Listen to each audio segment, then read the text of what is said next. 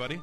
Ben Starr here with you with The Positive Mind, bringing you ideas, concepts, and guests to help you lead a positively minded life with, of course, the main man, Kevin O'Donoghue. There's a change for you. And, of course, Naseema Diane-Deemer. Hi, Naseema. Hey, everybody. As we're back in our new time slot, that's right, we're here Tuesdays now at 11 a.m., only on 99.5 FM, WBAI, New York City. 11 to 12 every Tuesday. That's where you will find The Positive Mind. A change, Kevin.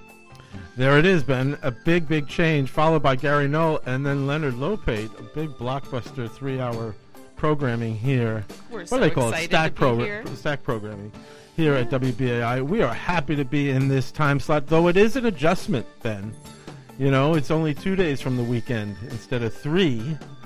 And it's earlier in the day, so there's an adjustment, you know. I usually need that extra day of preparation, so it kind of has to get me ready, you know. I'm still trying to adjust to this change. And what about change outside? We wanted to continue last week's conversation about change because, hey, when we're talking about the mind and the body and the spirit, you know, we're talking about change, endless change and evolution, and it's, you know, really important to spend some time talking about, can people change?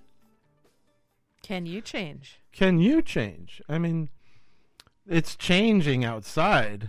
You know, we have a big change going on. I saw somebody in a sweater this morning. I put on my boots today. My toes are not happy. I hate putting my toes in shoes, but it was time. It is time. And things are changing. It's going to warm up again, but I mean, it's 20 degrees colder in the morning than it will be at high noon or 1 o'clock when it gets really warm. Yeah. This is a big change. Yeah.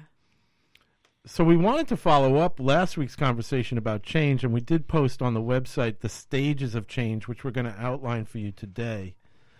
But it's a question to you. Can people change? Can you change? Have you changed? Have you ever gone through a period of change? What caused the change? You know, as I was reviewing and researching the show, I was thinking, you know, there's behavior change. You know, some people need to change their behaviors, right? If you're a substance abuser, or, you know, if you're a gambler, if you're not making enough money, if you're overweight, you know, there are things through our life, periods of time when, you know, we need to change some behaviors. If you're staying up till 2, 3 in the morning, you know, and you're up at 7, I mean, there needs to be a change. So the question is, can you change yourself, or can you only change behavior? We had somebody on our Facebook page answer the question, you know, that we posted yesterday. If there was something you could change about yourself, what would it be? And she just said, bad habits. Not good enough. Bad habits. Right. I know. We need to move a little more into it. A little more specific. It's a start, but that's usually the first thought. Okay, I've got all these bad habits that I do, and I know I should change them, but very often you feel like you're adrift in the sea, you know, and like, how do I sort of anchor myself in order to create a change or find a way to make a real change? Because it's like, I know I've got bad habits. Yeah, I think all of us have bad habits. Yeah. And that's why I said not good enough, because you want to get as specific as you can be if you want to make a change, so that you can, you know, remove all the inessential stuff. And if you're just saying bad habits, it's kind of too vague. It's not measurable. It's not measurable. Very good. Right. We, in psychology, we often say we want change to be smart, specific, measurable, achievable, relatable, and timely. Goal-oriented. Really specific, goal-oriented, but targeted, right? You want to be very, very clear about the change I want to make. You don't want to change 10 things at once. No, so choose one bad habit. Right. And one aspect of a bad habit. Right. You know, if you're overeating, don't overeat at breakfast, or overeat at lunch, or eliminate a certain type of food. You don't want to totally transform and change everything about that one thing. So I think that probably makes it easier to throw your hands up in exasperation and give up entirely. Yeah, it's too much. Right. And so that's what we're going to talk about today, how to make change effectively.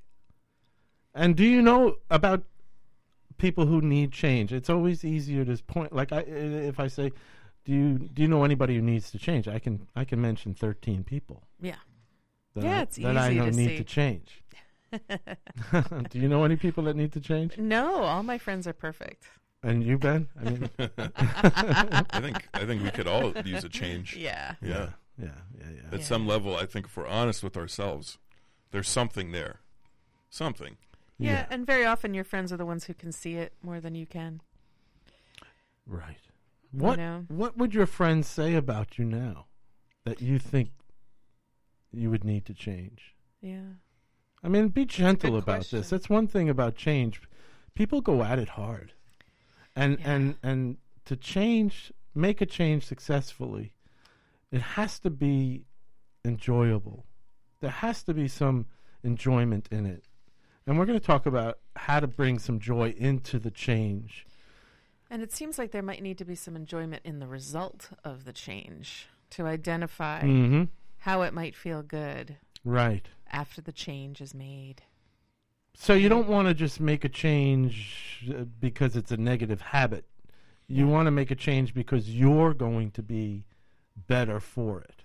Exactly. Right? Not because other people think, like, if you're a smoker, you want to stop smoking because other... You don't want to smell like cigarettes. Yeah, you don't want to smell like cigarettes. Right. Maybe not the best motivation. Maybe not the best motivation. Right. Or your teeth are yellow not or enough. something, right? Yeah. It's but you want to feel your lungs feel full again. Yeah, maybe you want to that run is. or work out or, yeah. You want to add positive behaviors to your life, your repertoire, and cigarettes are in the way. Or fatty foods are in the way. Yeah. So let's talk about change and making change and noticing change. Have you noticed some change out there in the weather and in the leaves? You know, Ben, I saw posted in the newspaper the change of leaves happening. You know, they're showing a map, the map of the different colors of New York and where the leaves changing are occurring now. Yeah, you know? so you can I think go it's and Buffalo watch the leaves. or somewhere. It's but way up there. yeah, It's it's way way up there. there. I think even in most of Maine hasn't happened yet. Really? Yeah. Yeah. But it's coming. It's coming. I saw in Maine it was 48 degrees last night. Wow. Really? Right. Yeah. Why is it we're always still fascinated with this? You know? Because it's such a big change. I mean, think about this week to last week. We had a caller last week who said, you know, on Labor Day, summer ends Labor Day, that Monday. And then the melancholy comes in. You know, she was talking about melancholy. And that's a big change, you know, from the hyper, you know, the elevated mood of summer, the promise and opportunity of summer, to walk outside in a T-shirt. It's also the change of the level of activity in terms of how busy things are, what's going on. People are really on vacation until Labor Day. And after Labor Day, it's really back to school, back to work. You feel it in the whole city, in the whole area. When you feel the energy change. You really do. Right? End of August, oftentimes the streets can feel deserted almost. It's like, where did everybody go? And of course, not everybody has gone away on vacation, but They're all at work. yeah. And at school. Yeah. And now traffic is back. Right. Yeah. And it's about to The get roads are real back. bad. Real bad. Well, starting today, right? The UN. Right. Stay away from the east side. Yes. For sure. Between So- the 30s and the 50s. So you're mentioning like changing behaviors. Yeah. What about changing a personality? That's harder to do. I mean, often, you know, people come to therapy or counseling, they come because they have a symptom of some kind. You know, they're lonely or they're depressed or they're anxious. You know, they have a bipolar disorder, mania, and then a depression, or sometimes, you know, a psychosis. So they're coming because of something painful that's happening to them. Yeah. And they're not knowing, but they want that to change. They want the symptom to change. Which often expresses itself in behavior. Yeah, of course. You know, Right. are you sleeping a lot? Are you not Right. eating more? You know, what's your mood like? Are you having mood swings? You know, of course, behavior's changing, and they just want that fixed. The real question is, what is laying the groundwork for these symptoms? And so it takes a while to really execute real change in a personality. What about people who enter into a relationship with the intention that they're going to change their partner? Oh, because I see that a lot. Danger. Do you think they start that way? I mean, I think some people do. Yeah. I think some people do. I heard someone. I was talking to someone I know about, say, a potential romantic partner she had just met. Right. And the way she described the partner to me was, well, he has potential. Right. Okay. Which to me.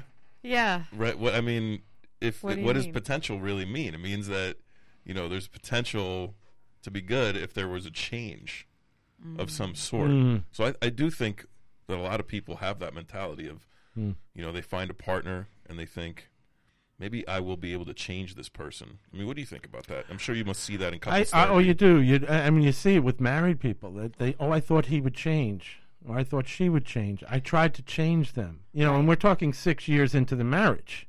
Right. And we had Harville Hendricks on the air, and he was saying that's in the power struggle. After the first year of the romantic relationship, it shifts now to the power struggle where now I have a silent agenda to get you back to the way I want you because the romance has died. Mm-hmm. And the only way to do that is to make you change because we're in this power dynamic. Yeah.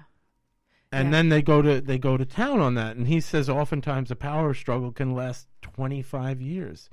So how easy is it to change another person? Ben? I can't imagine it's very easy at all. No, it's not easy. It's close to impossible. But it leads to this idea of how do we help people change? But because behavior is a little easier. It's easier to help somebody change their behavior than it is to help them change their personality.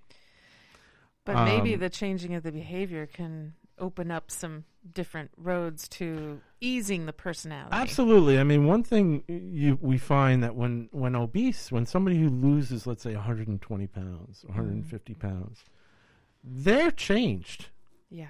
It's not just their body that's changed. Their personality changes because along the way they're seeing potential. They're seeing possibilities. The windows are open. The light is coming in. Yeah. This closed offness is ending and opening is happening. And so aspects of the personality start to open up. Right. And then they have their choice back. They have their will back. They have their ability to see and envision things for themselves that the disability, disorder took away. Not to mention, I think, certainly a lot of wisdom and perspective from an incredible journey of hard work and struggle. Yeah, and I think also understanding maybe what was it they were coping with, or what was it if indeed the weight gain was because it was a coping mechanism, or whatever the addiction is, what the underlying feelings, fears, traumas that might get addressed as you move through the process of the change. And that's the beauty of change, is really it's a process of healing on many levels if you're willing to make the steps towards it. It's a way of healing maybe some wound or some feeling or some situation. That all the issues with your parents and all the issues of the enablers in your life that got you to this condition will come up as you embark on a process of change, a period of change. So I think you're right. I mean, I do think you can't go at the personality straight. You can go at the behavior as a vehicle to get to the personality. Right. I mean, that's what AA is. I mean, AA tries to have people come in a fellowship and share about their struggle, about hitting rock bottom. They say, AA will become successful if you've hit rock bottom. Yeah. If you've gotten to the worst part of this and you have nowhere to go but up. Right. And there's this supporting fellowship to help you go up. Then you're ready for a change. But the struggle, it's part and parcel of the struggle. If you're just joining us, you are tuned into The Positive Mind here on 99.5 FM, WBAI in New York City. I'm Ben Starr here with Kevin O'Donohue and Naseema Diane Deemer as we discuss change, continuation of our last discussion on our last program. And we'll be taking your calls at 212-757-5555. That's 212-757-5555. So let's go ahead. So I just wanted to put a shout out to anybody out there who has been through any of the 12-step kind of programs. I mean, there are many of them, many different offshoots. And you might just listen in on this program because I think a lot of what we'll be talking about will ring familiar to you. And it's, it's a process that not only you go through in that kind of a group, but also with any therapist or any group or any kind of support in a good setting. These are steps you'll hit upon. Yeah. So the first step is to ask an open-ended question, which means you don't want to ask a question that has a yes or no answer. Do you have a drinking problem? No. Yeah. Do you have a gambling problem? No. These are not open-ended questions. These are closed questions because they have a yes/no answer. But to get the person to respond, what do you think your life would be like if you didn't have this in your life? See, that's an open question. That gives the person room to answer. Room to feel, it sounds like. Room to feel. How is what you're doing affecting you? Right. You see, you can't say yes or no. You say, well, it's affecting me in this way or that way. So these are kinds of questions that get a person to identify, yeah, maybe I do have an issue. Maybe I have, maybe there is something. If you took this away, would your relationships improve? Well, there's a yes, no. Hold on a second. Yeah. Right. How would your relationships improve? How would your relationships improve? So it's such a subtle shift. Right. It's not a would you, but it's a how. Yeah. How will things be different? 212-757-5555. We're talking about change. We need your help talking about this because we can lay out the psychological information about it and theory about it. And this is the Prochaska theory of change, by the way, motivational interviewing. We can put it out to you, but we want to hear from you. We want to hear what changes have you made? Who in your life needs to make a change? How would you help somebody make a change? The first thing is to not be harsh, right? Can you find the gentle language to say to someone, like, I'm very concerned. Yeah. I'm not asking you to change. I'm just saying I'm concerned about this. And what you're doing. Is there any way I can be a support? Beautiful. How wonderful. How, if you're somebody who wants to change, how nice is that to hear someone say that? As opposed to, you should go to an AA meeting. Right. Or, you should go see a dietitian. Yeah. Or either you change or I'm leaving.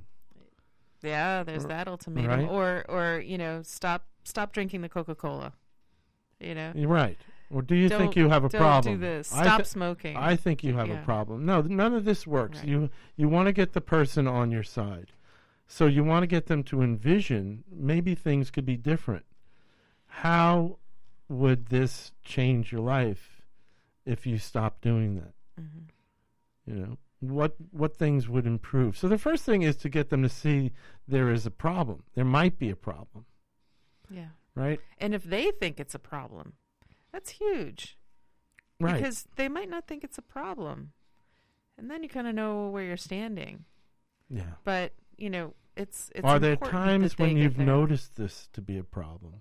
Yeah. There's a yes, no. You see, you can't ask that. Right. When are some times? Yeah. When have you noticed? When have you noticed that this is not working for you? That's the famous therapy question. How's that working for you? Right. No, I think that's an aggressive question. You want to get people to really explore and see, and because that to me is really what's going to change. When you close your eyes and you get an image of you as changed, right? If you're 100 pounds overweight, and you just close your eyes and picture yourself 100 pounds, 150 pounds thinner. Yeah. And hang out with that image. See that image. Think about that image. How does it feel to see that image? these are the things that are going to help you change, have recourse to this image of you not doing the behavior that you want to change. Yeah, I find sometimes that's one of the most important things to get a hold of, because I think sometimes when people are stuck in behavior, they don't see the other side. They're so mired in it that they think this is the only way I can be. Mm-hmm. And sometimes it can take a little coaxing to get them to that place of like, wow, you're starting to feel the effects and how this has been, detrimental to you. Maybe if you just like imagine there's a part of you or an image of you that's already done this, that's already made this change. We're taking your calls at 212-757-5555. We have Mark on the line. Hi. Hi. Hey, Mark. Very interesting show, always. I wanted to bring up the issues at the point of when there's been, say, a long marriage or relationship, and we're talking maybe even decades later, and find out that what you've actually been dealing with is still that power struggle from what you maybe should have taken care of in year one. Yes, yeah. And both people are very strong individuals. Yeah. And you love one another, and you're still in it many, many years or decades later, and still having to work through that finality of that. But at the same time, one of the individuals is a counselor, let's say. Okay. So it makes it difficult for the other individual. Wow. And then at the same time, then you have, you have a life-threatening issue that comes about. So it's like a situation, you know? Yeah. I think you need to have a bonfire. Yeah. Here's what I'm saying. I think you have to say, all right, let's write the 10 ways I have been trying to change you for the last 20 years. And you write the 10 ways you've been trying to change me, and let's have a bonfire and throw it in the bonfire, and start to be real with each other, counselor or no counselor. The power struggle is is universal. It's everywhere. Counselors, psychiatrists, psychologists, everybody does it because there's such a disappointment, right? When the romance fades, that magic fades, the disappointment comes in, and we kind of want to get back to that romance. I think it's because it's such a strong end on both ends, like the strong-willed child kind of thing, but it's that after so long, it's like a broken record, and it's so hard to get that. It's so hard to say the first sentence, isn't it, Mark? Well, yeah, that's true, but it's so hard to get a momentum, let's say, headed in the right direction before you run into those walls again. Yeah. Well, you might need a third party. We're going to, ultimately it gets down to this inability to be honest with each other, right? You can't really, because there's such a blockage in your body and your chest and your heart that it's hard to even say the honest words like how hurt I am. And so you might need a third party for that. Interestingly, BAI, we're going to be promoting a Safe Conversations workshop in October, which is exactly this, helping a couple look at each other eye to eye and say what has been hurting for so long. So you might want to listen to that in October. Other than that, you can call my office and I can help you out with this. But Mark, thanks so much for the call. Happy fall. 212-757-5555. 212-757-5555. There's change, right? People want to change the other because they want to change themselves too. I want to be open. I want to be accessible. Yeah. I want to be the happy me I was when we were flowing with each other. Well, I think most of all it comes down to the power struggle that you mentioned. Yeah. I want to exert power over the other person. But that is not as satisfying, Ben, as romance. No, but I think when someone can feel powerless in a lot of ways in a lot of aspects of their life, they seek to find avenues where they can exert and have that power. So it's a default position. I agree, right?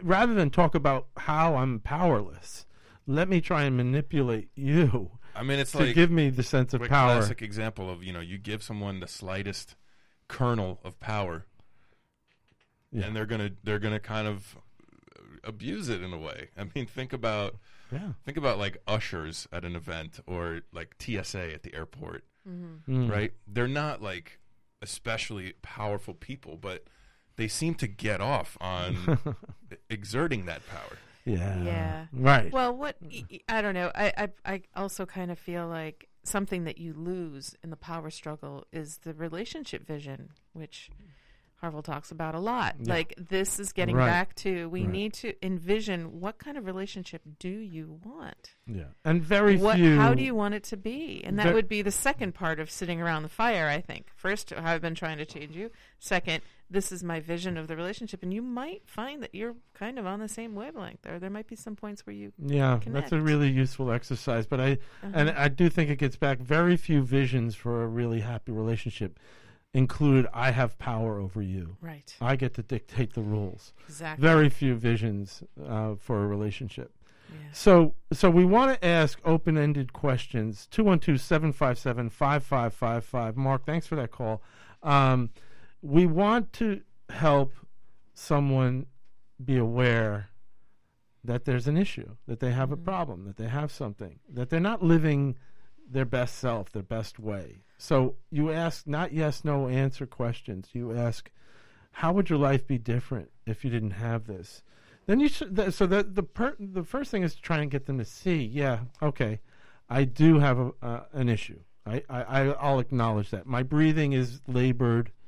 I walk up 2 flights of stairs and I can't breathe well. Also, there's a financial cost. There are many, many costs. So you make that list with the person. And then you say, well, how is it limiting your life? Mm-hmm. Why should this be a concern? Why should people who love you be concerned? How do you want to honor the people that do love you? You want to raise the level of their concern. What's this costing you in terms of feeling connected to people? Right. Connected to yourself. Is this the self that you visioned? So again, close the eyes, get the image of yourself as a connected human being or as an estranged, isolated human being. Yeah. What is this costing you? The level of concern. It is costing me my health. It's costing me my connection to people. It's costing me my reputation. It's costing me my sense of myself. So we have the problem, the recognition, and the concern. And then so we, again, open-ended. We're not saying yes, no questions that somebody can simply say yes to, no to. Where do you go with those answers? Nowhere. Where it goes when it's open-ended is it goes inside the person for them to say, yep, okay, all right, I'm aware, I have a level of concern. Now I want to take some action. Right. Okay, what are my first steps? Here's a question. How can I be supportive of you making a change? 212-757-5555. Go ahead. We're going to take a short musical break. We will continue to take your calls. Those of you on hold, please stay holding, and we'll get right to you after the musical break. Again, that number to call, 212-757-5555.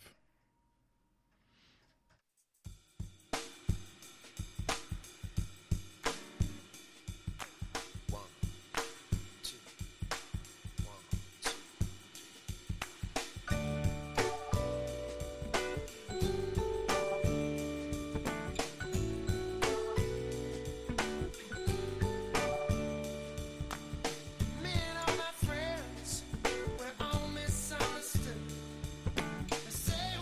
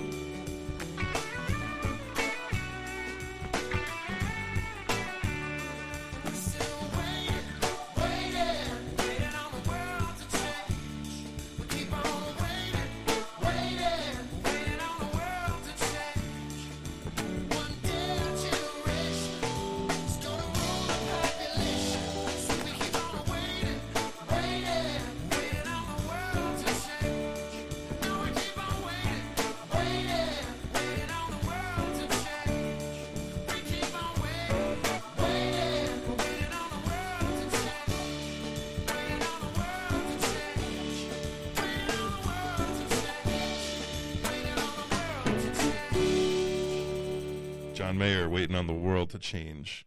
Here on 99.5 FM, WBAI, New York City. You're tuned into The Positive Mind as we continue our discussion on change. Always trying to bring you some related, relevant music. I'm Ben Starr here with Kevin O'Donohue and Nasima Diane-Deemer. We're continuing to take your calls at 212-757-5555 as we discuss change. We have Dow on the line. Hello, Dow. Hey, how's it going? Good. Hi. So much great food for thought, and I called in last week too, and I love this topic of change.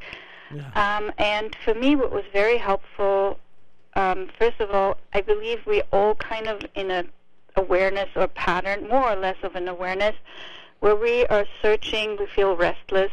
There are hurdles and struggles that we face in a pattern way. Can you give me one example from you?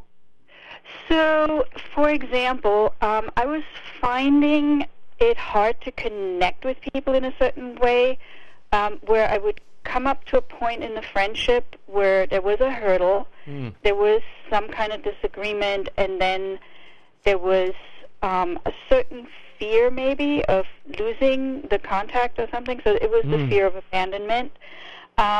And then, but once we're in that pattern and we're getting tired of it, I feel like, or for me at least, then we start looking outward for solutions. And as a long time, BAI listener, of course I was listening to the Positive Mind, and I realized I've been a listener since the mid-90s, and the change came because I contacted Armand out of the blue about something and was invited in, and he showed me the studio and all that.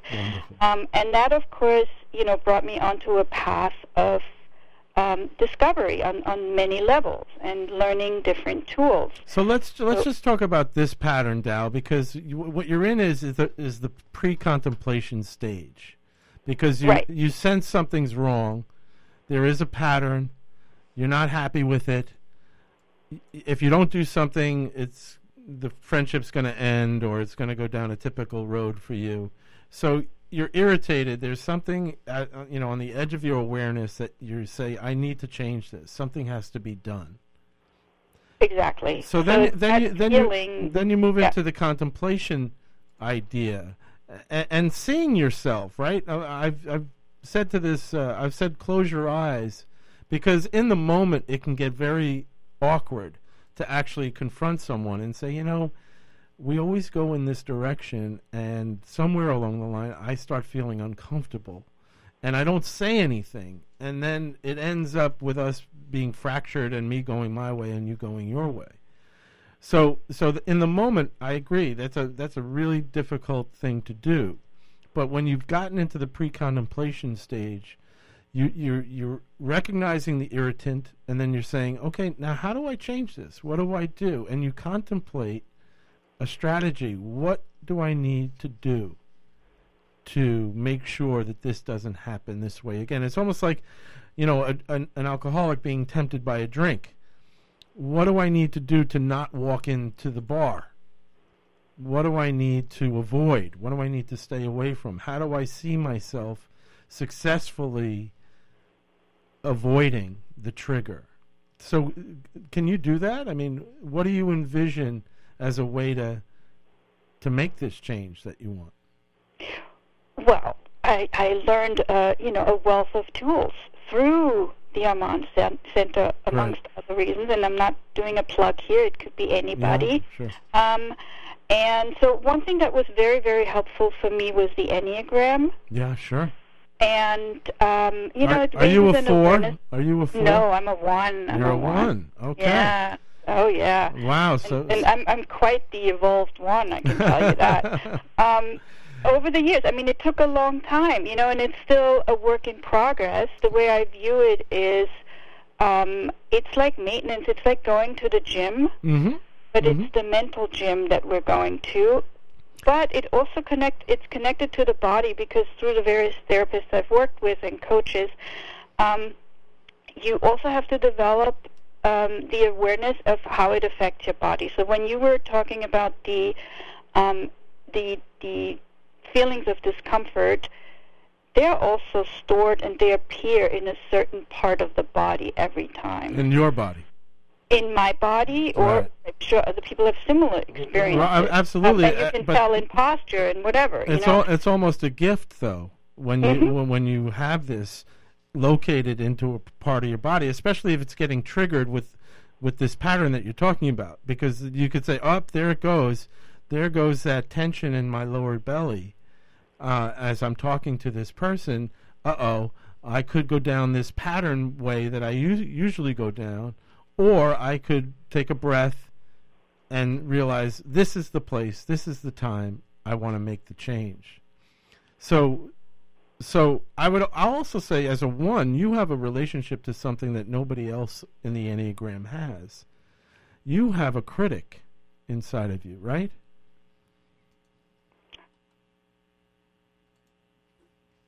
Lost connection. Oh, sorry, Dow. Are you still there? Is she still there? Yeah. We have you. Maybe not. Hello.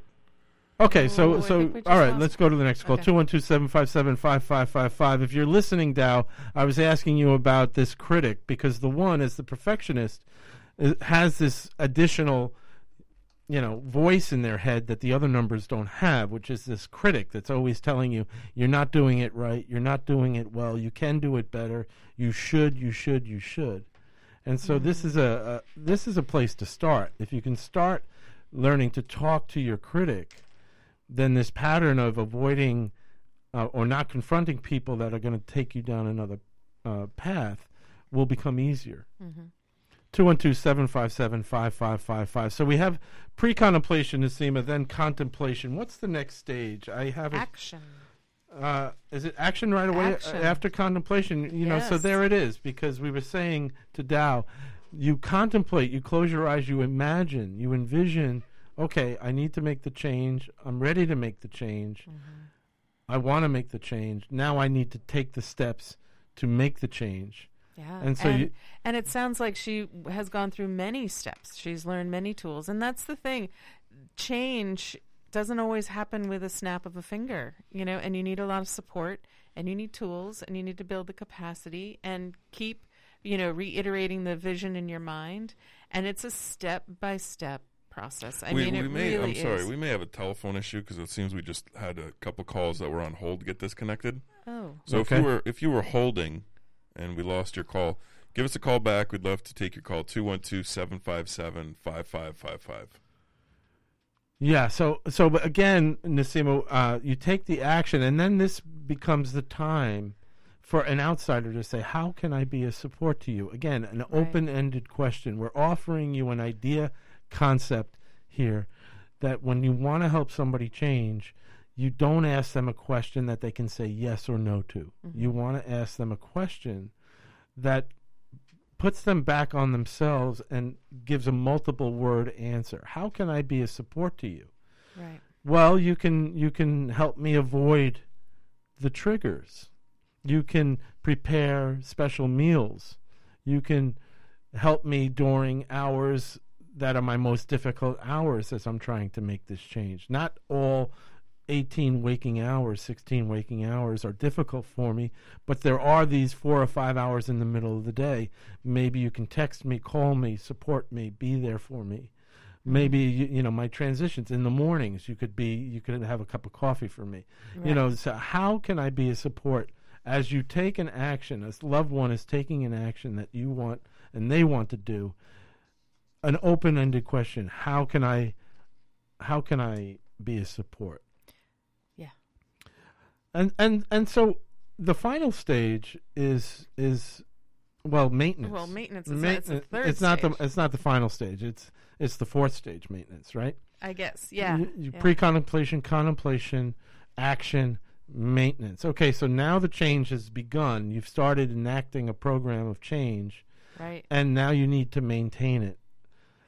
Yeah, and that's why AA works. That's why Weight Watchers works. That's why anything that's asking you to be accountable, it helps you sustain maintenance along the way.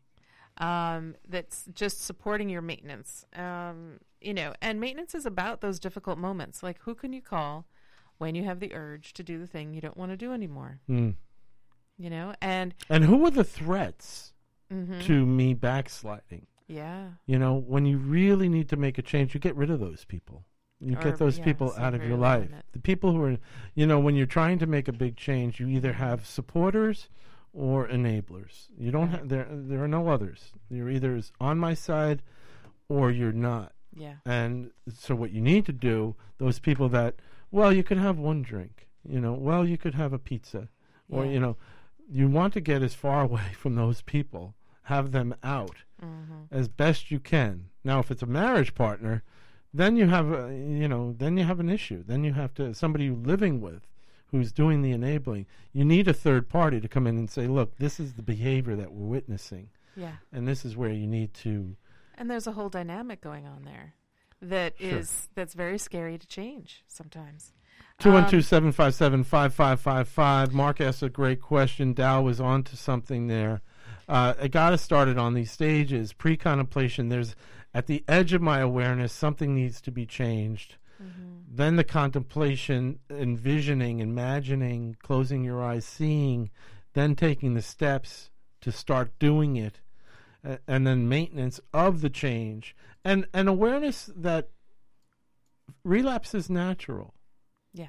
Which is the last stage, relapsing, which is natural. You know, it's not the end of the world. If a relapse is the end of the world, you weren't doing it well. You know, relapses are understandable, but it becomes how do I support? How do we get back on? Right. How stuck will you be if you don't get back on the change? If you don't start doing the change, again, notice not yes no answers, questions that are open ended. Well, and something about relapse that strikes me is that it's kind of like muscle building, right? Like you are maybe good about going to the gym for a while, you get sore, you stop for a little bit, and then what is it that organizes in you to get back to the gym? What is it that organizes in you to, you know, get back to that meeting or go back to your therapist or, you know, whatever is going on? That the relapse is kind of like a test of that muscle, of like your will to make the change. And it's a wonderful thing to observe. Like, okay, I fell off the wagon. How do I like organize myself around, you know, it sort of like lays it in a little bit deeper. No, I really want to make this change. Okay, yeah, I fell off. I'm not going to beat myself up. I'm just going to go right back to the plan and just keep going. And it sort of builds it a little bit stronger in you. 212-757-5555. We're checking out the phones. Give us a call. We dropped some calls because of the phone, but we want your calls. 212-757-5555. So here we are headed into the harvest season. We're in the fall where change is happening. It's changed in 1 week, Ben. A big change has happened between now and 2 weeks. I felt it this morning walking out of my house. Right? Oh, yeah.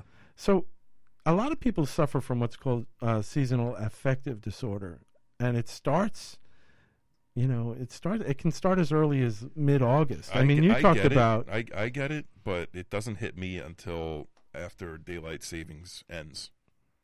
Okay. So once that happens, I feel it intensely. Right. Intensely. What are some things you feel when it hits? The lack of daylight is, I find, affects my mental state.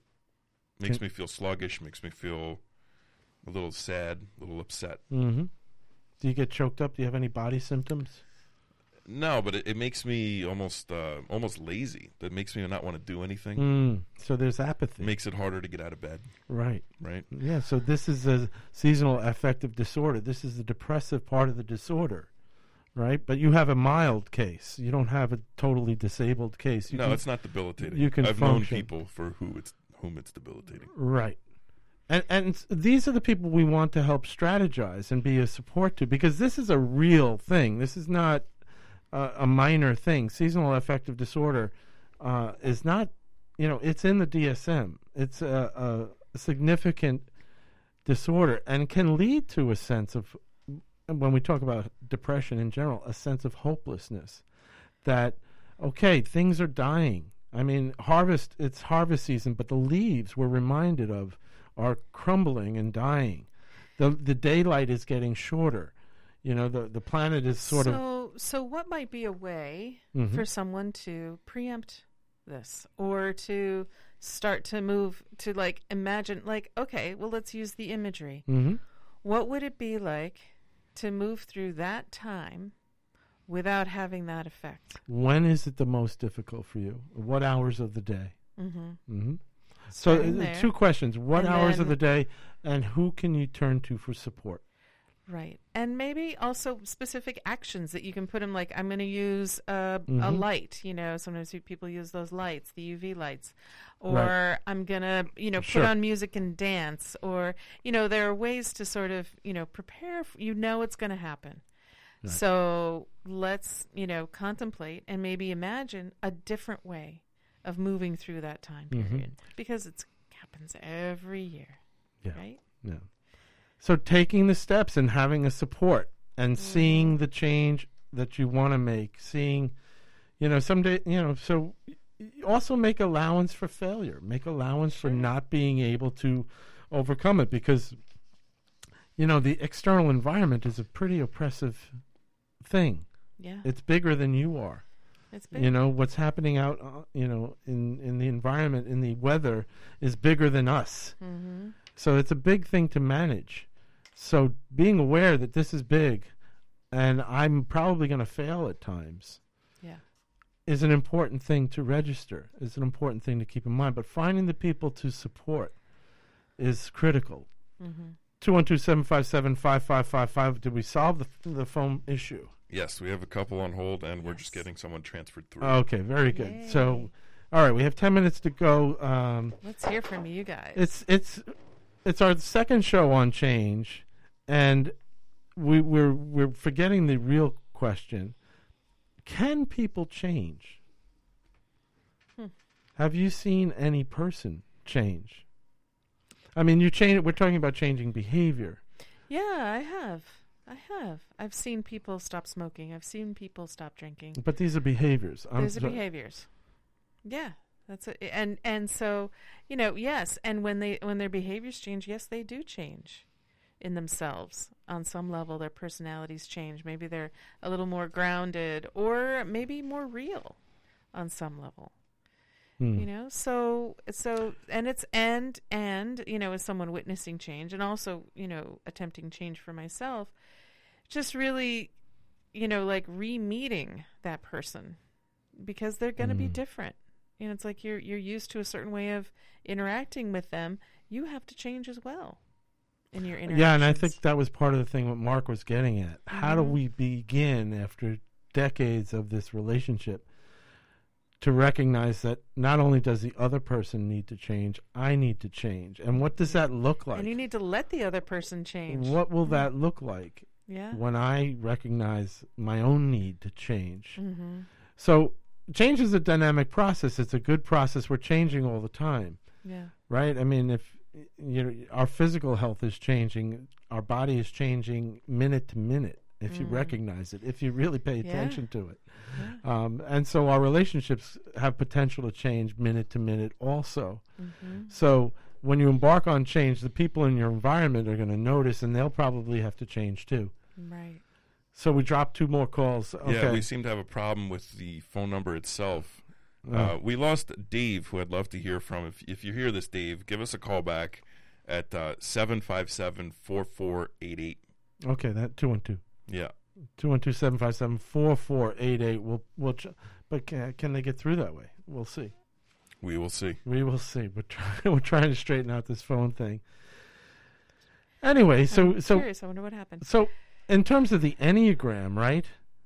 Changing my fixation as a 2. I'm giving all the time. I'm helping all the time. I'm looking to help. Do you need to change that? I'm looking to achieve all the time. I'm trying to succeed. I think that can be an exhausting way to live. Totally exhausting. Yeah.